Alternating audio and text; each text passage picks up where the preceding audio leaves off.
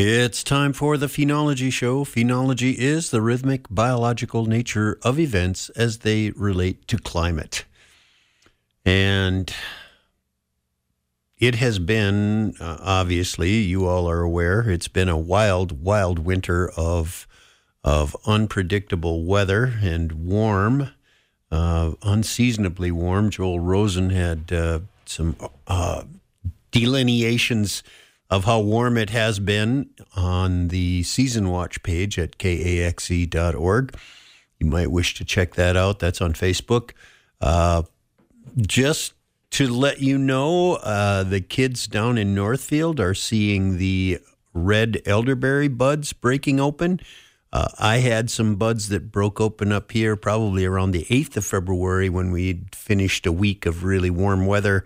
And then we got that week of cooler weather, and they froze. And there is some concern that this might be deleterious to the tree. And it does have some effect on the tree, but not much. Because the trees over the years have learned to not give it all in one fell swoop. They sort of hold back a little bit. They were going to hold back. Oh, we'll try a couple of buds and we'll see how that goes. And then we'll try a few more buds and we'll see how that goes. And then if it stays warm, they'll just go ahead and bud out. But if it gets cold, those buds that they've already opened will freeze. But the tree has in reserve a whole nother set of buds that they will break open when things warm up again. So I think for the most part, it's a moderate setback.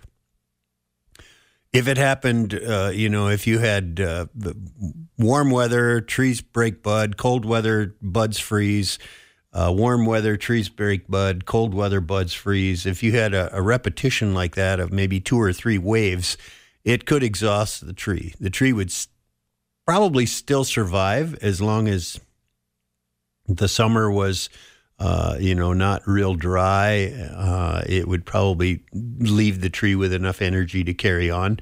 But a couple of years of treatment like that, and, it could be bad for the tree. But for most part, the fact that it throws out a few buds and they get burned, that's something they can get past pretty easily. Looking at trees, and I have been looking at trees, both to see if there are some improvements, some changes. There is a particular birch that grows right down by the lakeshore where I live, and that little birch has some green appearing on its buds that wasn't there 2 weeks ago. So this is not bud break on the birches, not by any means. That's not going to happen in February. It might happen a month from now at the end of March. But as the buds sort of warm up and get ready to become active, they swell a little bit, and some of that swelling can reveal some green tissues, photosynthetic, tissues. And those tissues are now visible on that birch tree along the shoreline there, and whether or not that'll be the first one to leaf out among the birches, I don't know. But I will be watching it and definitely checking on it, so you can count on getting some answers there.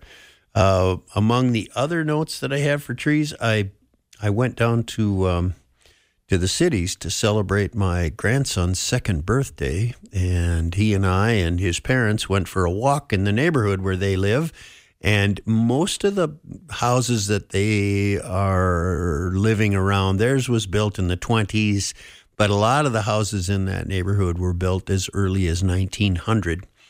And while we were walking around, my eyes kept gravitating to these giant trees. There was a white oak that was an absolutely perfect specimen, grown in the open in somebody's backyard. It had a huge crown. It had these monster limbs going out every direction. I told my son-in-law, I said, you could climb to the top of that tree. You could get within 5 feet of the end of those branches at the top of that tree and still be safe. They're that thick. That thing was just absolutely gorgeous. It had to be 100 or 125 years old. It might have been older than that. The trunk on it was immense. And the structure, the architecture was just absolutely stunning. And it wasn't the only one. There were birches that were just as big, just as old. There was a maple. I couldn't tell if it was a silver maple or a red maple while looking across somebody's yard, not walking into their yard to look at the tree up close. But monster tree. It just had this giant, probably 5-foot thick trunk. And these were just a couple of the ones that I noticed, the ones that caught my eye.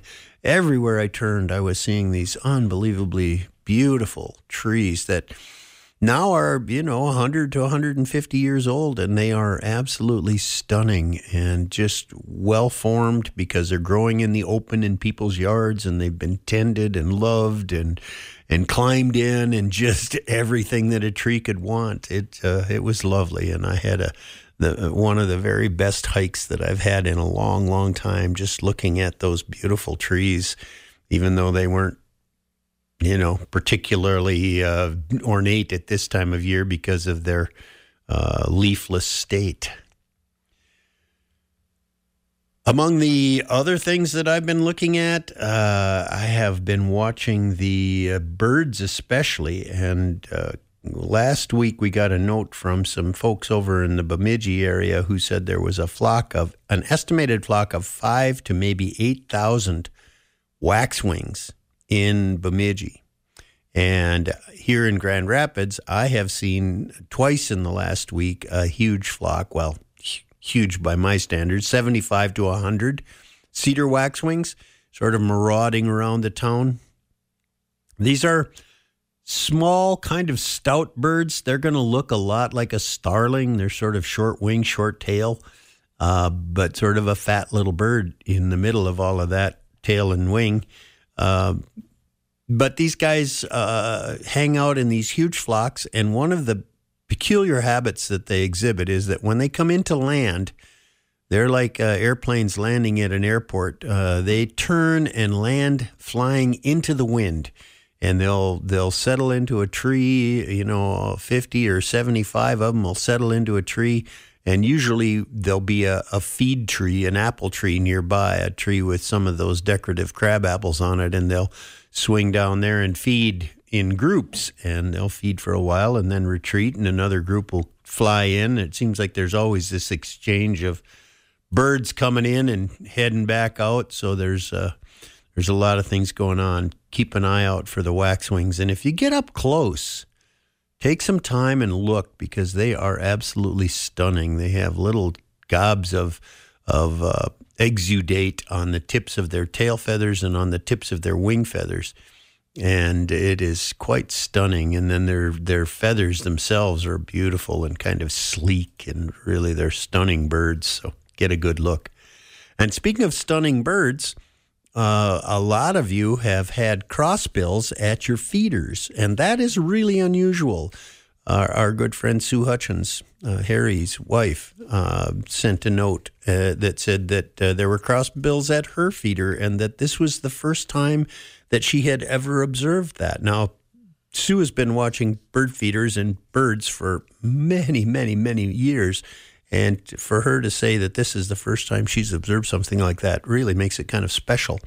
So keep an eye out. The red crossbills and the white-winged crossbills, the males are in both species are red. The females are kind of gray with little patches of yellow on them. But the distinctive thing is, look at their beaks, and they are crossed. Take your 2 index fingers and kind of slide them past one another. And that's sort of what the beak on a crossbill looks like, which makes it really hard to pick up gravel off the road, but really easy to split out a cone and get the seed that's inside. So I don't know why they're visiting the feeders unless the seed crop is down, or maybe they've just discovered it's an easier source of ample food, and they're just taking advantage of it. So at any rate, keep an eye out for crossbills maybe visiting your feeder. Last week on Tuesday, when I was coming back from Cohasset, coming towards Grand Rapids, the Mississippi River was just freckled with trumpeter swans. Everywhere I looked, there were trumpeter swans on the water. They are coming back. A friend of mine told me that there was a pair sitting on the ice on Hennessy Lake. They will return to the lake that they're going to nest on or have nested on in the past, and they will sit out on the ice and just hang out there. And, it's a pretty safe place to be, really, because there's no predator that's going to get across that expanse of ice that they're not going to see coming. So keep an eye out for trumpeter swans. 65,000 is the estimate of number in the state right now. And the first ones were brought here 40 years ago in 1983 by Carol Henderson. And that's when we began to see trumpeter swans in northern Minnesota. The gray-crowned rosy finch that was up at Bowen's Lodge is still there. I talked to Jens this week, and he said Rosie is still hanging out there and coming in the mornings and getting a little food and then taking off and spending the day doing whatever it is gray-crowned rosy finches do when they're out of territory, and then heading back to the feeder again during the day. So lots of things to check out. And the gray-crowned rosy finch is one of them. There's also some pictures on Season Watch of varied thrushes, and every year we have some varied thrushes here in the area. They come in from the west, just like the gray-crowned rosy finch did, and they spend part of the winter. I have not been able to find any records of varied thrushes spending the summer in Minnesota. They typically are here until April sometimes, and then they will sort of mount up and head back west, apparently, or go somewhere else. They aren't here, that's for sure. Nobody that I know of has reported seeing one. Dallas Hudson told me last night that he heard the northern saw-whet owl. There was a couple of comments on Facebook about people hearing the northern saw-whet owl, and this is sort of what you are going to hear. They are coming back to this area. They migrate, and this is the time of year they return.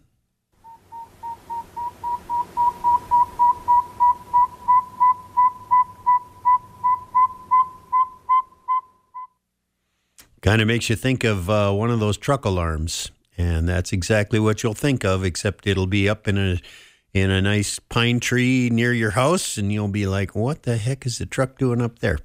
But it's actually the northern saw-whet owl, and Dallas heard one over in Akeley. My friend Greg Stevens heard one over in Bovee a couple weeks ago, so they're gradually moving back into the area. Some of them may not have left. I mean, it wasn't that tough a winter, and they may have spent the winter here. But right now, they're starting to call, and they may hope to attract a mate and maybe find some territory that they can defend. So keep listening. You may hear a northern saw-whet owl in your neighborhood pretty soon. Speckled alders are dropping seeds. If you're walking around, I did a lot of hiking over the last couple of days, and there is little snow out there. What snow there is, now I was down in the cities and there's snow everywhere, but around here, it seemed like the only place I found snow on my property were areas where it was open, that is no overstory of trees, not even maples or birches, but no overstory of trees and shaded. So there's a swamp crossing on one of my trails where it's open and there is doesn't get a lot of sunlight because the forest is kind of intense around it.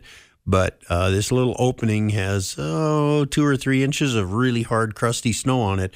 But there's no snow in the woods. There at my house, there is no snow in the woods at all. It was either intercepted on its way to the ground or the heat from the trees and all of that has just melted it away. It's pretty dry out there if you want to get out and walk around. It's pretty easy to do.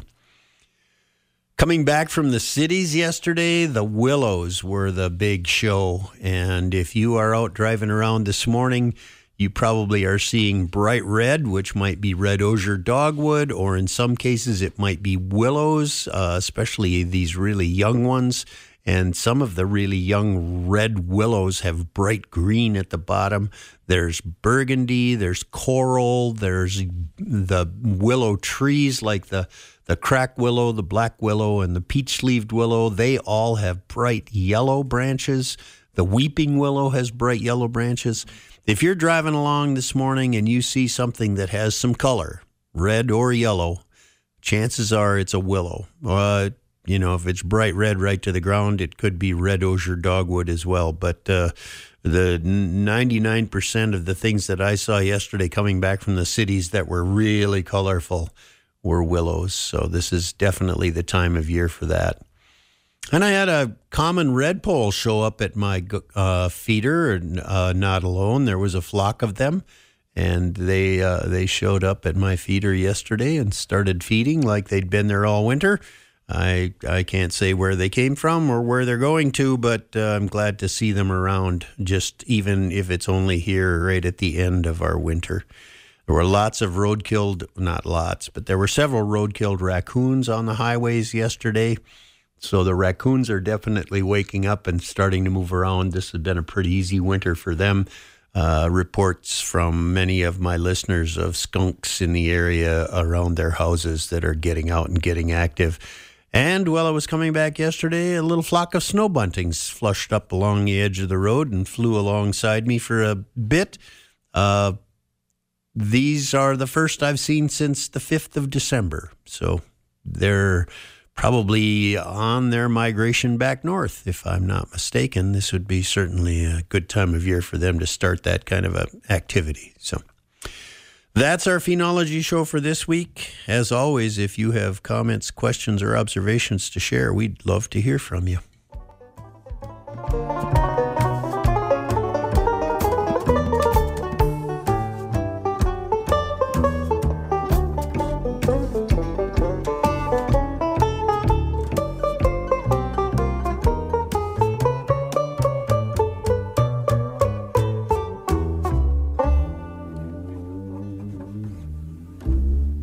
Each week, you can get links to Phenology and find out a lot more, including those student reports, when you sign up for the Season Watch newsletter. It's available now at KAXE.org.